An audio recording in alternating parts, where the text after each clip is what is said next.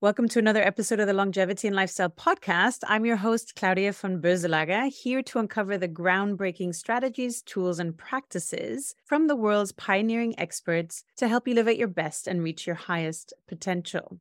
If you want to get top tips, insights, and strategies for optimizing your life, your health, and longevity, grab my weekly newsletter by going to llinsider.com. Today's returning guest is Dr. Jennifer Garrison. Jennifer is a world-renowned scientist who has won numerous awards for her research on aging and brain science and is a passionate advocate for women's health. Her science focuses on female reproductive aging, and she is a faculty director of the Global Consortium for Reproductive Longevity and Equality. Jennifer is an assistant professor at the Buck Institute for Research and Aging and holds appointments at the University of California, San Francisco, UCF, and the University of Southern California. Jennifer, it's my absolute pleasure to have you back on today. Thank you so much for coming. Thank you for having me back. I'm really honored to be back again. The honor's all mine. Jennifer, for those who may have missed our previous conversation, can you give a brief background on what your lab are working on around women's health and what you're currently focused on? Sure, yes. I wear a couple of different hats, and I do run a research lab at the Buck Institute. And the Buck is, for those of you who don't know it, we're located just north of San Francisco. It's a research institute that's wholly devoted to understanding mechanisms of aging. And the logic there is that many of the chronic diseases of the modern world, things like cancer, diabetes, neurodegenerative diseases, these are all the major risk factors for these diseases are your age. So the idea is that if we can understand basic mechanisms of aging, those underlying mechanisms, and target those, that we would then be targeting all of those diseases simultaneously and reducing overall disease risk. So as a neuroscientist, what my lab studies is how the brain communicates with the rest of the body through chemical signals that are long-range communication tools. So we're not talking about synapses and wired circuits. We're talking about this kind of chemical communication. And what we're interested in is how changes in the neural circuits in the brain that release these chemicals and sense these chemicals, how changes with age can essentially lead to systemic aging. And we spend a lot of time thinking about how the chemical conversation between brain and ovaries and other reproductive organs changes with age, and how that might be some of the causal factors that influence female reproductive aging. Just for those perhaps unfamiliar, what is the challenge around reproductive aging for women? What are some of the biggest issues? Well, there's a lot. Major challenge is that we don't have a lot of data. So when I talk about female reproductive aging, what I'm talking about is the fact that ovaries age prematurely. So compared to aging in the rest of the body, a female human's ovaries are aging at about 2.5 times the rate of the rest of the tissue. And so what that means practically is that when a female human is, in late 20s, early 30s, when most tissues are functioning at peak performance, ovaries are already showing overt signs of aging, and that premature decline essentially manifests in a whole host of different ways. I think most people are familiar with the downstream consequences with respect to fertility and reproductive function. So aging in the ovaries leads to things like birth defects and miscarriages and infertility. But on the other side, setting aside fertility, ovaries also produce this huge cocktail of hormones that are really important for general health. And those hormones, some of them, are these long-range communication signals that talk to the brain. And when ovaries stop functioning at menopause and stop releasing these hormones, that has a real dramatic impact on general health. So it leads to things like increased risk of cardiovascular disease, increased risk of stroke, increased risk of osteoporosis, cognitive decline, and a whole host of other things.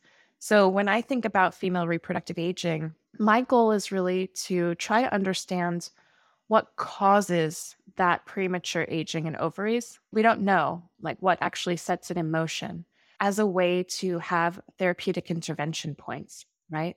The ways that we treat infertility and menopause right now, a lot of them are just Band-Aids. They're great Band-Aids, IVF, HRT, They're great band-aids, but they're not really addressing the underlying causes. And if we could get at those underlying causes, then we could potentially give women a lot more agency over how and when they decide to have children, how healthy those eggs are when they want to use them, and also just restoring health in their later years. I think those are the things that we care about. Also, I liked from our previous conversation what we were talking about for women to think about economic equality for women, because it takes the pressure off making certain career choices earlier on. I came from previously working in investment banking. How many female partners are there? How many female managing directors are there, right? There's this attrition that happens, and just allowing women to actually not have to make family choices earlier and build their career out and have more economic success and equality. There's so many beautiful benefits of getting to the bottom of this and understanding it. So I think it's such an exciting area, Jennifer, and I'm so happy that you are focused on this and helping to change women's lives in the future. So thank you for sharing that. I want to ask you next, Jennifer, your why. Why is this so important to you? Why are you so passionate about supporting breakthrough discoveries for women's health? Let's be honest, part of it is probably selfish. I do happen to have a pair of ovaries, and I'm not super excited about all of the things that are going to happen to me when they stop working. But setting that aside, in addition to my research lab at the Buck Institute, a few years ago, we started this global consortium, and we call it the Global Consortium for Reproductive Longevity and Equality, GCRLE.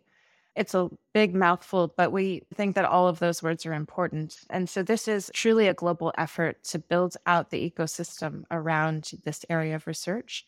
And our mission is to facilitate and also accelerate translating those discoveries that are made in the research lab into women's hands faster as products, therapies, diagnostics, biomarkers. And so how we're approaching that now is to fund basic science research, to actually give grants to scientists all over the world, and also to build resources to help them move things into the clinic faster. And the reason that we chose to focus there is because there's been a real lack of funding and also a lack of data in the space. And you touched on the word equality. It really is, I think, an issue of equality, both financial and societal. The fact that women go through this reproductive decline in the middle of their lives truly does influence every aspect of their lives as adults, whether they want to have biological children or not. Every decision that I had to make as an adult about my career, about family planning, about my health, there's this ticking biological clock in the background always. And men simply don't have that. There's also the fact that when women start to go through perimenopause, as they're approaching the menopausal transition, there's a whole host of vasomotor symptoms that manifest as things like hot flashes and brain fog that dramatically impact a woman's ability to do her job, to function in her daily life. And again, men don't have to deal with these things. So that's why we think about this as an issue of equality. I genuinely think that this is the most important thing that I could be focusing my time and attention on right now, because it's not an unsolvable problem. Understanding where and when and how and why ovaries start to age prematurely, this is a knowable piece of information. It's probably a complicated answer. It's probably a constellation of cues and timers that maybe happen at different times. But again, these are answerable questions. And if we can discover these things by doing the research, then that opens up a whole world of potential interventions and therapies that might increase a woman's ability to have a healthy baby at 40. There's just so many things that if we can understand what's happening, there's so many positive benefits that will come from that for literally half the population. Literally half the population. It's not rocket science. These are knowable questions. And so we really just have to do the work. There's been a total lack of funding in the space. And as a scientist, I can't work on a research question if I don't have a grant to fund my lab. So the grants that I get to fund my lab are usually about specific projects. And if I don't have a grant to fund the research that I want to do on female reproductive aging, then I cannot work on it. So giving out money to scientists and trying as much as possible to bring as many creative scientists all over the world into this space to focus their considerable intellects on this problem is something that I think is achievable. And if we do it, it will have an incredible impact on the world. Beautifully said. For people listening, I think many people are more familiar with the business space and investors, but scientific funding is very specific. So can we take a bit of a deep dive into scientific funding? How does it actually work? Yeah, I would love to. And I'm always surprised at how even my family, even my friends, people who have known me for decades, who watched me through all my training, have watched me open my lab and do my research, even they don't really understand day to day what my world looks like. So I really appreciate you asking me that question. So scientific research happens on the academic side. It happens at universities and at independent research institutes all over the world. And so universities, you mentioned USC and UCSF, everyone's familiar with universities. Then independent research institutes like the Buck Institute, other examples might be the Broad, which is in Boston at MIT, the Salk Institute in San Diego, the Max Planck Institutes in Germany. These are all independent research institutes that do academic research, have educational programs, but they're really focused just on science. It's not a whole university. But in general, the way that labs are set up is the same across institutions and across the world. And so there's a lab head. I'll use my lab as an example. So I head the Garrison lab, literally, at the Buck Institute. And there are 24 labs at the Buck Institute, and each one is headed by a different professor. And we are all working on scientific research questions that we personally think are interesting and that we have the training and the expertise to address. No one is telling me what to work on. That is entirely my choice. However, the sticking point is that I have to be able to fund my research. So when I open my lab at UCSF or at the Buck Institute, I have to bring in all the funding for it. So that means I have to fund my salary, everyone who works for me, their salaries and benefits, all of the money for the supplies, for the equipment, for the reagents, all of that.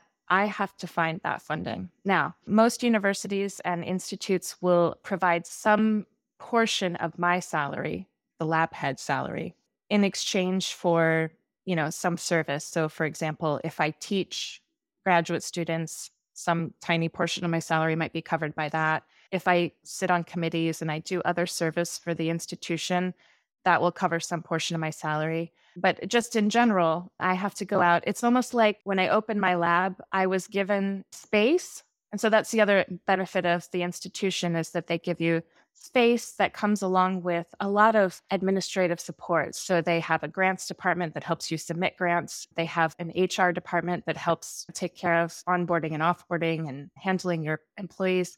They have a finance department that pays the bills and things like that. In our case, they have a wonderful facilities team who maintains the physical space. So those are the benefits of being there. But to actually fund my lab, I have to bring in all that money. And so the way that I do that is I apply for grants.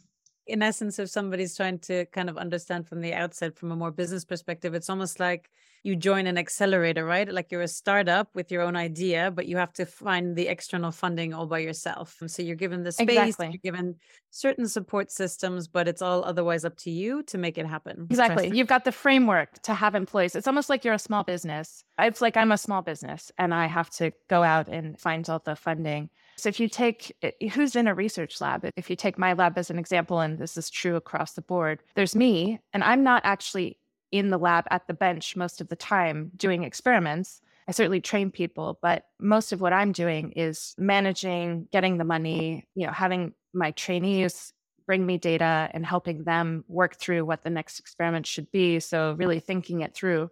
But in my lab, this is the way that research labs work. There's several different types of employees. So starting from the entry level, we have employees who are there to really support everyone else. So they do things like order supplies and make solutions and do really basic stuff. Those roles might be filled by people who only have undergraduate degrees or who are even undergraduates in training who are doing internships or come in for part-time jobs.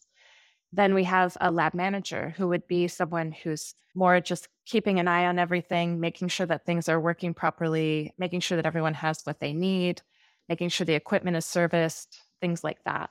And then we have graduate students. So those would be either students who are working on their master's degrees or students who are working on their PhDs. And so the way that you get a PhD in science is that you work in a lab on a research project and you publish papers. PhD doesn't require much coursework. It really is hands-on, taking a project, making it your own, and carrying it through all the way from start to finish until publication. And that usually takes somewhere between 3 and 5 years.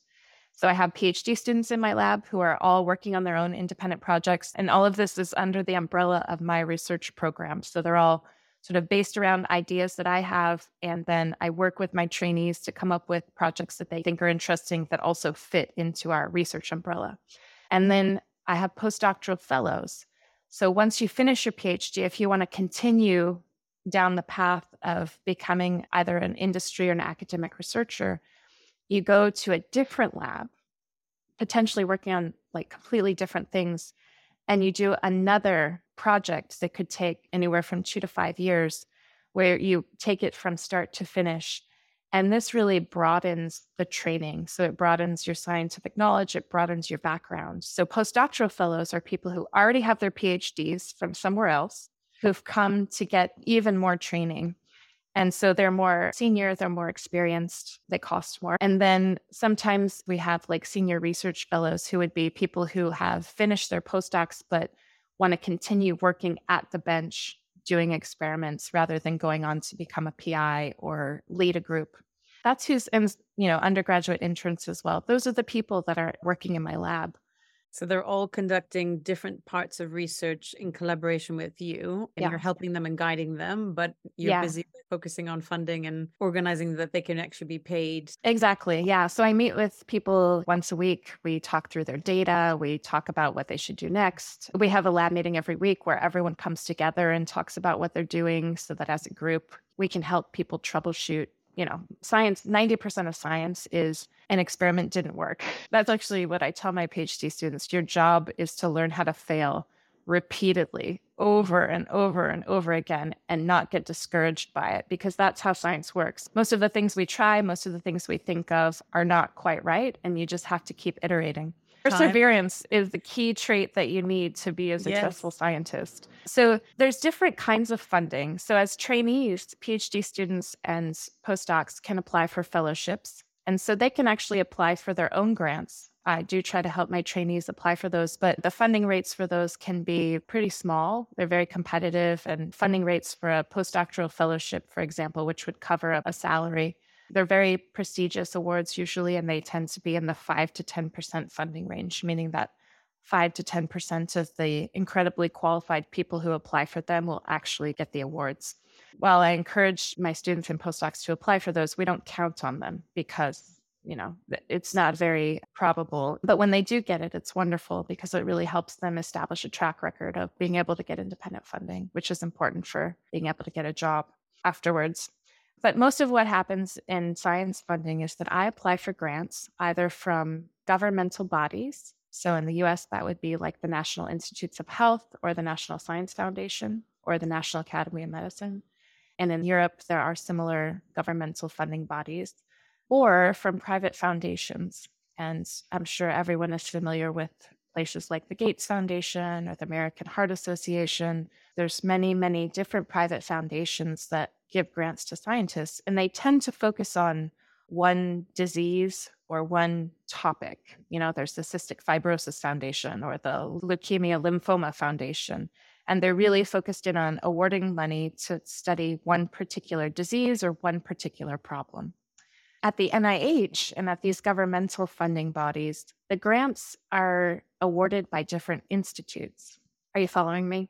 I'm following you 100%. I don't want to get too far in the weeds, but I really want people to know how this works. It's hard to understand why there's a problem with science funding without understanding how it works. There's no question that lack of funding, just the levels of funding overall is an issue, but there's a much more fundamental problem. Even if we had tons of money, there's actually a much more fundamental problem with science funding right now, which is that the grants that get funded, like if I want to get a grant from the NIH, generally speaking, the most common grant funding mechanisms, NIH has many different kinds of grants they give away, and they're all different amounts of time, and they're all different amounts of money. So some are very small for just a few years, some are bigger for more years. But for all of them, the grants that are awarded are really addressing what I would say is incremental science. To get a grant from NIH, generally speaking, I have to submit an application that is extremely well thought out, which is good, extremely well detailed in terms of like exactly what steps I'm going to take to address the question I'm interested in, which is all good. But it also needs to have a huge amount of preliminary data. So almost like the project has already been done, and there's just a little bit more to do to tie it all up in a neat bow and publish it. So the amount of preliminary data and the amount of detail in terms of exactly what you're going to do is required to get funding. And what that does is it selects for science that is incredibly incremental. Like it's just learning something just a little bit more than we already know. Not big blue sky risk-taking stuff. It really constrains what I can do. And unfortunately, science doesn't work like this usually. Usually you do the first one or two things and the results are not what you thought they were going to be. And so many times what should happen is that you should take that information that you've just gotten and pivot and go in a different direction. However, in order to get grants renewed from the NIH, you have to show progress on the aims that you wrote about. From the original one.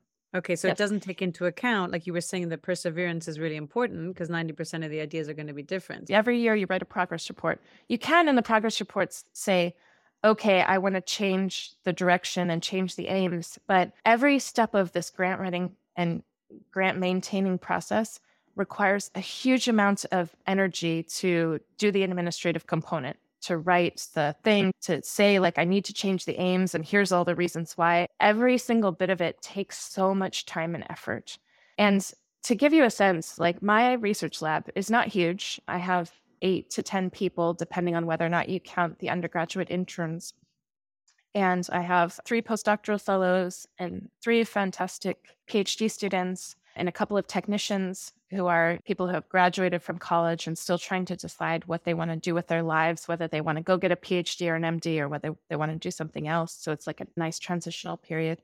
And to support my lab, I have 8 different grants, and they're all for different amounts of money and different lengths of time. And so there's this patchwork of funding that supports my lab. And at any given time, I have to look at the whole picture and decide, okay, there's going to be in 2 years, there's going to be a gap because this grant ends. I never know whether it'll get renewed, and some of them are not renewable. And so I need to start applying for funding now to fill that gap, because it also takes about a year from the time you apply to NIH to actually know whether or not you're going to get the funding. And so I'm constantly writing grants to try to fill these gaps. And I spend a huge amount of time on writing grants because most grants are not funded. So there's the time that you waste trying to fit whatever it is that you're doing into whatever the framework is for the grants that people want to fund. You have to kind of take what you're doing and make it fit in this little box. And then you have to do that over and over and over again. So it's really like a time-wasting process. And I will say that writing grants, thinking through what you're doing, coming up with new ideas, the process itself is really valuable, but only if you spend less than 30% of your time doing it. Especially many young lab heads will spend upwards of 70, 80% of their time just writing grants because they're terrified that they won't be able to get funding for their labs. It's a really inefficient process, and it really excludes the kind of science that we want people to do.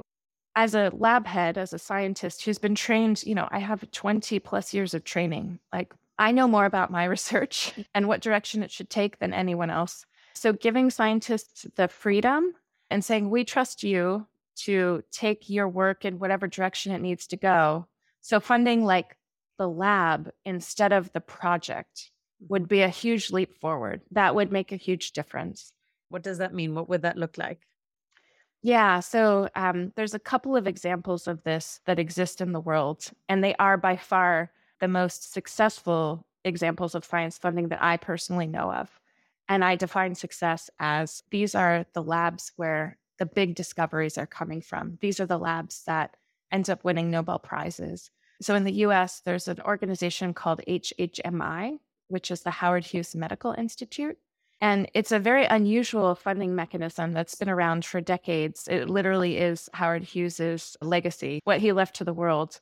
And what they do is they're basically driving science discovery by cultivating this community of scientists and giving them the resources they need to make the breakthroughs. So what they do is they fund researchers at their home institutions. So for example, you can become an HHMI investigator anywhere in the US. So you can be at Yale, you can be at UCSF, you can be at any institution, and they also have international grants. But once you become an investigator of HHMI, what happens is you sort of become like a visiting scientist in your own university. So the university no longer pays you.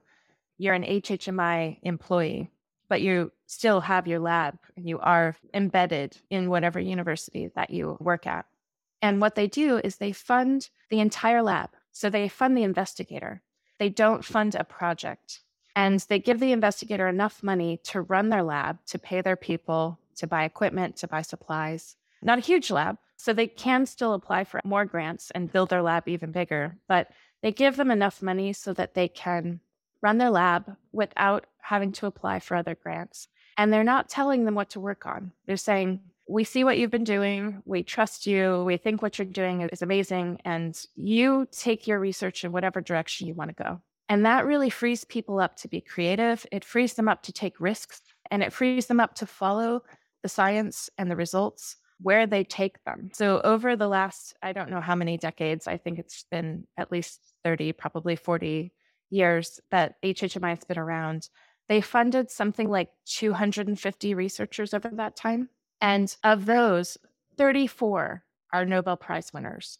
That's a huge percentage. And if you look at the most impactful research that's being published, the papers that are coming out, particularly from investigators in the US, many of them are coming from these labs because they have that freedom. The other piece of the HHMI funding that it's funding the science and not a particular project. The other piece that's really innovative and that makes a huge difference is that they fund these researchers for 7 years.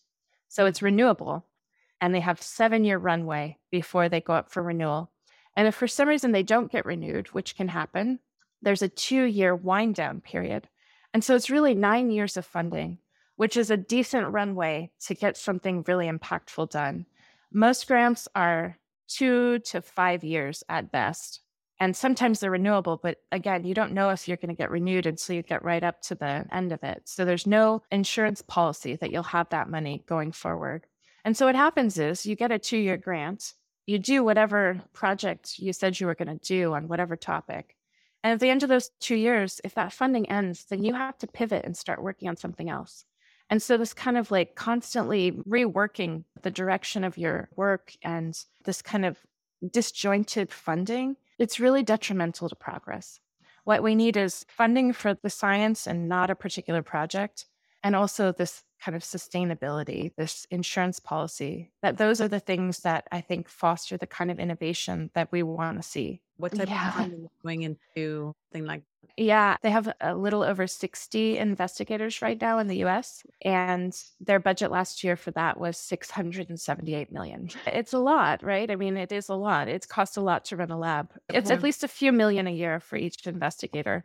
And, they do fund things like equipment. They really facilitate every aspect of what a researcher needs. They really do. And it's amazing. And so that would be like the ultimate gold standard. And so where we are here and where those very lucky HHMI investigators are, how do we bridge that gap in between? Because obviously, giving everyone HHMI level funding isn't really practical. So from my perspective, right, in 2020, we started the GCRLE. We are giving away grants to scientists. We gave away our first grants in 2020 to 23 scientists all over the world. They're 2-year grants. And so I've been thinking a lot about how can we take what we're doing and at least try to instill some of this sustainability so that we can foster these breakthrough discoveries that we want people to be making. So we skipped a year of funding because of COVID, because so many people had to close their labs down.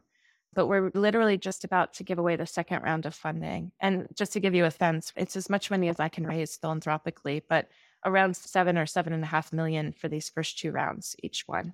I'm so proud of what we've done in terms of being able to stimulate the field. We had the first international meeting last June where we went from a handful of people working in this area to over 100 people who, a lot of them are coming from outside, from different areas of science, who think this is an interesting problem. And now that there's funding available, are actually trying to work on it, which is spectacular. And we had the second International Reproductive Aging Conference that literally ended 2 days ago. And again, there's so much interest in the space. It's really that we just need the resources. So in thinking through what we want to do going forward with each subsequent round of funding, my vision is that we would still have a new call for grants. That we're always going to be trying to pull in new people and fund new scientists to work in the space. And also specifically that we'll always be funding postdoctoral researchers. So we fund fellowships because we want to grow the next generation of leaders in this space. So we'll always have that track where we're giving away new grants to scientists all over the world. But what I'd like to do is to have a second parallel track that existing grantees or former grantees can apply to that would give them a little bit of this sustainability, right? We have them write projects, but if they run into problems or if they get results that tell them to take a left turn, we give them the freedom to follow the science wherever it takes them. We don't tell them they have to work on this thing they told us they were going to do. As long as they're making progress and as long as it's related to discovering those underlying mechanisms of reproductive aging, we give them carte blanche to do whatever they want. So that piece we've solved.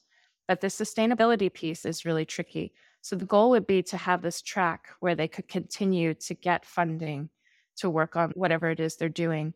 So that's the vision. And now I need to raise essentially what would amount to an endowment so that we can do that. And so that's what I'm spending most of my time on now, is really just trying to raise philanthropic dollars to facilitate that second pot of money, because we have an amazing seed funder who's given us so much support to get these first 2 rounds of grants off the ground and will continue to support us at a certain level. But in order to get to the sustainability track, I'm trying to raise quite a bit of money. What's the target number you're working towards, Jennifer? I mean, at a minimum, from my perspective, I think we want to continue with this model for at least 5, hopefully 10 years. And in that time frame, I expect major discoveries to be made that might pivot the way we're thinking. In 5 or 10 years, it might be that we decide like, hey, the NIH, we spend a lot of time actually now petitioning and lobbying these funding bodies to start to pay attention to this research area. So I hope that that will start to bear fruit and that NIH and NSF and all of these other funding bodies will start to wake up to this as an important area and that they'll start to increase the amount of money they're putting in. And as they do that, and as the discoveries are made, as the IP is generated, I keep telling people that, this is an amazing area for investment, but there is no IP that's going to give you any therapeutic value. It just doesn't exist yet because we haven't done the science. But in 5 or 10 years, as we move towards getting those discoveries, generating that IP, and having these other funders pay attention to the space, I think that we can pivot from doing just basic science to starting to invest in those early stage companies that might be coming from those researchers that we funded. And then hopefully we'll get some sort of a feed forward model where we can make it a sustainable funding model as well. But right now, I think the minimum that we need for this is going to be in the $50 million range to really have that minimum 5-year runway. And more than that would be great. That's why I'm calling it an endowment. That's a great term as well. And this is work that will affect half of the world's population. So a worthy cause, right? If you take a step back, it actually will impact everyone in the world who's aging, because ovaries are so interesting, right? If you think about it, it's like a time machine. Ovaries give us, inside of a human, a model for accelerated human aging, right? There's so much interest in the longevity space on trying to find interventions that will extend health span.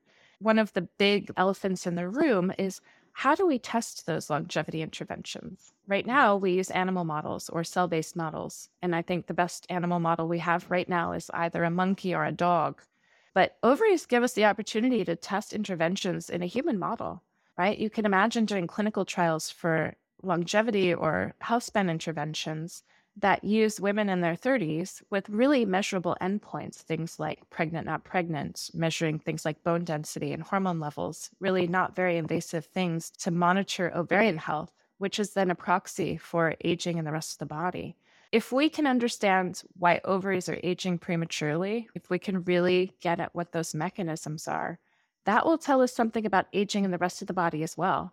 So this becomes an important thing for not just women, but also men.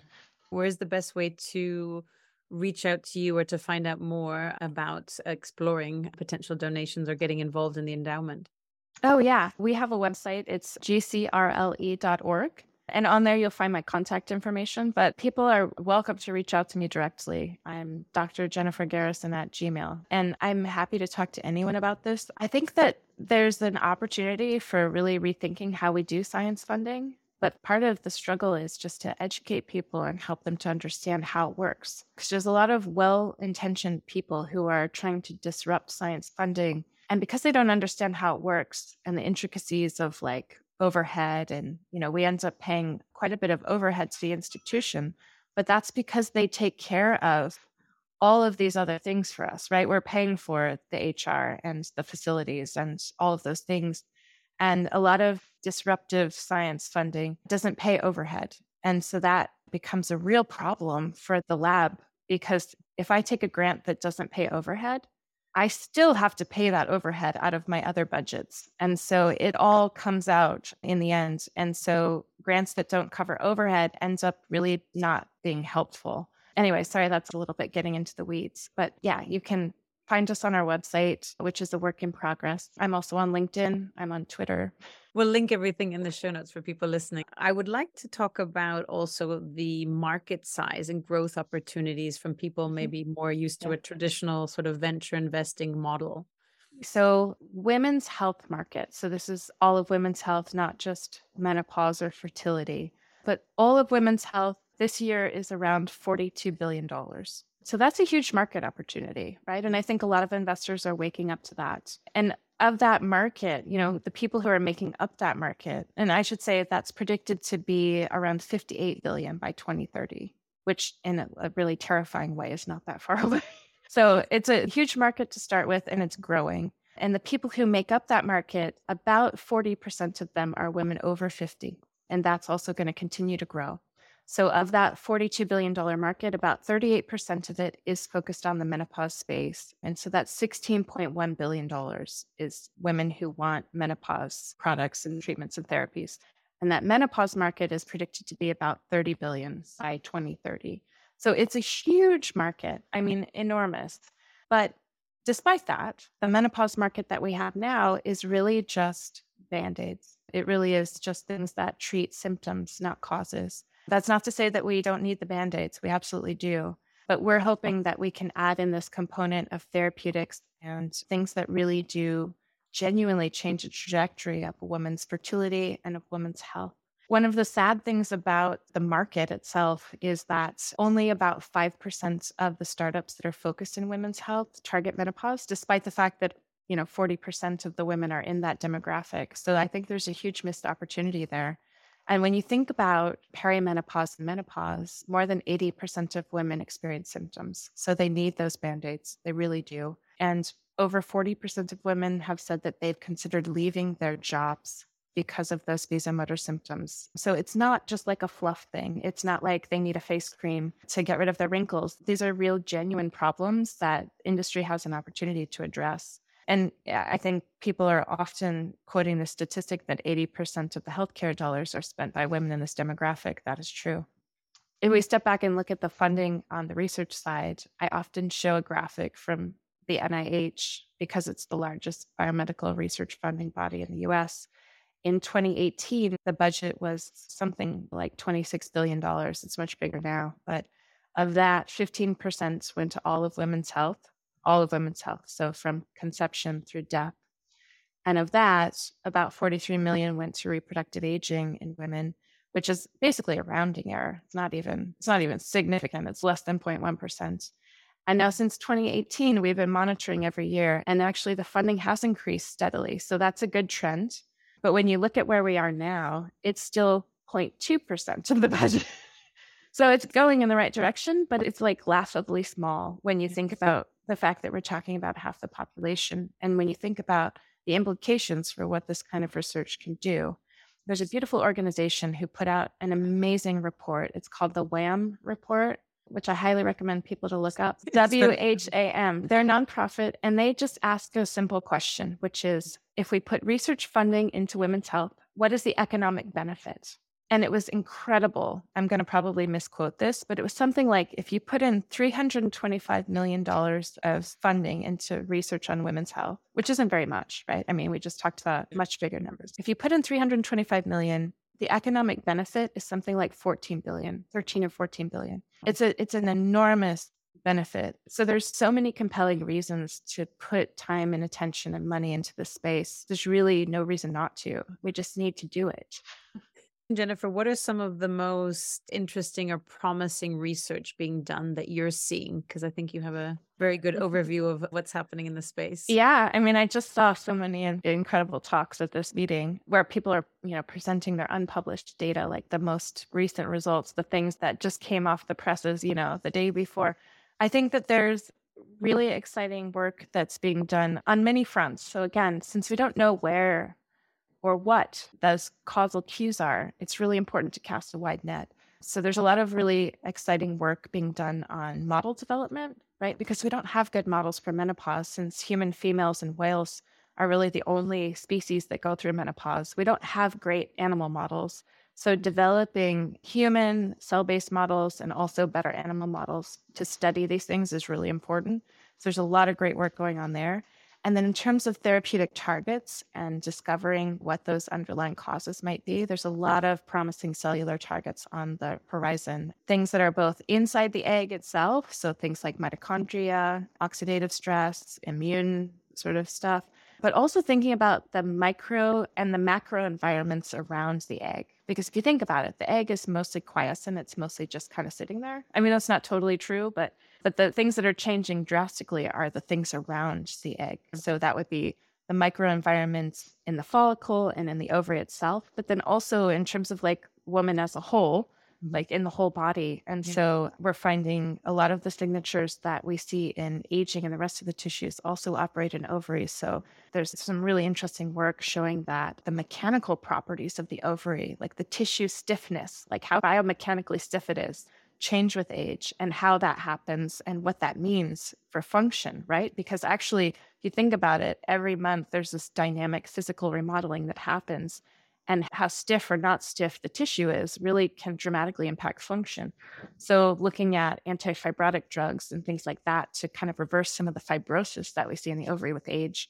There's so many things. Oh my gosh, how the microbiome interacts with reproductive aging.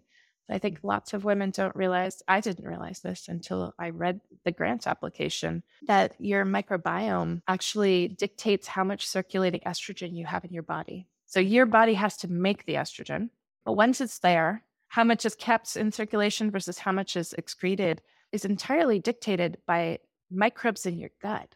They have enzymes that can modify estrogen that either put it back into the circulation or put it on the path to be excreted. So that's mind-blowing. Have they identified which microbes they are? To some extent, yes. And so right away, that sounds like a really interesting therapeutic target. We're talking about things at different levels, right? So at that level, you still have to make the estrogen or provide the estrogen, right? But again, we don't know where we're going to find that discovery or those discoveries that really lead us to therapeutics. And so it's really important that we cast this wide net. And we need like an army of creative scientists working on this problem collectively. And we also need them to collaborate and to talk to the clinicians who see the patients. And so we use our grants as kind of a lever to get those groups that don't normally interact to talk to each other. This is what I spend a lot of my time on. And then bringing in the entrepreneurial aspect as well, bringing in the early stage founders and the funders who want to commercialize these things, putting everyone in the same room so that the entrepreneurial spirit and the creative scientists can basically work together. How we can foster this collaboration sooner is something that I think a lot about. Can you talk a little bit more about that? So, I try to meet people where they are. And one thing that we've always had our eye on is helping our scientists. We provide a lot of resources for them. We built an ovarian biology core facility to help them learn how to work in ovaries if they didn't already. And one of the resources that we provided is a translational advisory board. So this is an advisory board of heavy hitters from biotech, from investment, from pharma, who know how to make drugs, who know how to move things in the clinic, who volunteer their time to look at the science coming out of the grantee labs and out of the central labs, to when they see things that are translatable, to help that move. And, not everything is going to be translatable, and that's okay. That's not the goal. The goal is really when things are there to help the scientists move them. So we have a trusted investor circle where the vision would be to eventually, start an accelerator and fund companies in this space. But right now, there just isn't enough IP. Like there literally is an IP on the therapeutic and and there's diagnostics, there's biomarkers, products, and devices, certainly. But that's not what we're interested in doing. We're interested in funding those things that are really going to move the needle. So right now, we're taking this approach where we're putting all of our resources and attention into generating the IP and to giving scientists the tools and the funding they need to do the discovery work. And so for investors, a lot of what I do is I know all the early stage founders, and I try to keep in touch with anyone who has an interest in the space. And so for those early stage founders who are working on the diagnostics and the biomarkers and the devices, which are absolutely critical, right? I try to connect them with investors who have an interest in funding those things at that stage. I'm actually leaving on Sunday to go to the MedFemtech Congress in Paris. It's the first one of its kind, and it's really meant to give early stage founders in Europe and outside of the US to give them a platform to talk to investors and to pitch their ideas. Because obviously, I'm here in the Bay Area where we sit in this privileged position with Silicon Valley right here, but the rest of the world doesn't necessarily have that. And like I said, this is meant to be a global initiative, and we really want everyone, because there are so many creative, wonderful scientists and entrepreneurs outside of the US who don't necessarily have access to the same resources. So we're trying to level that playing field. But yeah, I think from my perspective, from an investor's point of view, I think the lowest hanging fruit is really to think about the diagnostics, right? The way that we approach women's health, and when I say we, I mean clinicians, try to tell a woman where she is in her reproductive span trajectory, is rudimentary at best. We take temperature, we measure some handful of things that, like hormones, for example, on one particular day, when actually it's this fluctuating orchestra of many different things. And you really need to take a much larger snapshot to understand what's going on. So that static snapshot doesn't really help. So there's a huge opportunity to innovate there. I think every woman in the world would pay, and I think insurers would take this up if there was a reliable and accurate way to have a panel that I would say, for example, every year when I go for my pap smear, a women's health diagnostic panel that would tell me with some accuracy where I am in that reproductive span trajectory. Like, am I here or am I down here? And while that won't change anything, that kind of knowledge would be so powerful for women to take control of their lives, really. Because the way that it works now is nobody knows. I'm sitting in the most wealthy area in the world. I have all of the knowledge, right? I mean, I couldn't have any more knowledge about my own body at this point. And I still don't have a good, clear idea of where I am in that trajectory. And until we can change the trajectory, having at least an idea about where you are would be so powerful. And there's many other examples of products that are, potentially really useful and interesting for women who are in this stage of their lives. And I guess once you have that diagnosis or where you are, then there's bound to be then peripheral things that will come from that and optimization opportunities, etc. Yeah. So it just opens up the door and the gateway to the next round Yeah. of innovation that would come out of it as well. Exactly. It's also worth saying, especially to the men in the audience, that women's health in particular and women's bodies are incredibly complex. I really think that female physiology and female reproductive physiology in particular is the most complex, multivariate signature in all of human health. And so this is a place where individualized treatment, what you need and where you are is going to be completely different than what I need and what other individuals need or where you are. And so having, this is a place where personalized medicine is going to become really important. And that also means that there's a huge opportunity for solutions that are not like one size fits all. And we are at that space of precision medicine. Personalized medicine is becoming more and more available thanks to technology. So It's just uniting those and then getting the funding in, right, to create those Nobel Yeah. Prize worthy major breakthroughs as well. So thank you so much for sharing all these different aspects today. Where can people follow what you're up to? Is there any other ways people should get in touch with you, or where would you like people to follow you on? I'm on Twitter. I'm at Jen Garrison, JenNGarrison. I'm on LinkedIn, and we have that website, juicerly.org. Like I said, it's a work in progress. We love feedback too. We're trying to build a knowledge hub that has information for women and physicians that's filtered through the lens of science and medicine, and where, we're nonprofit. We're not trying to sell anybody anything.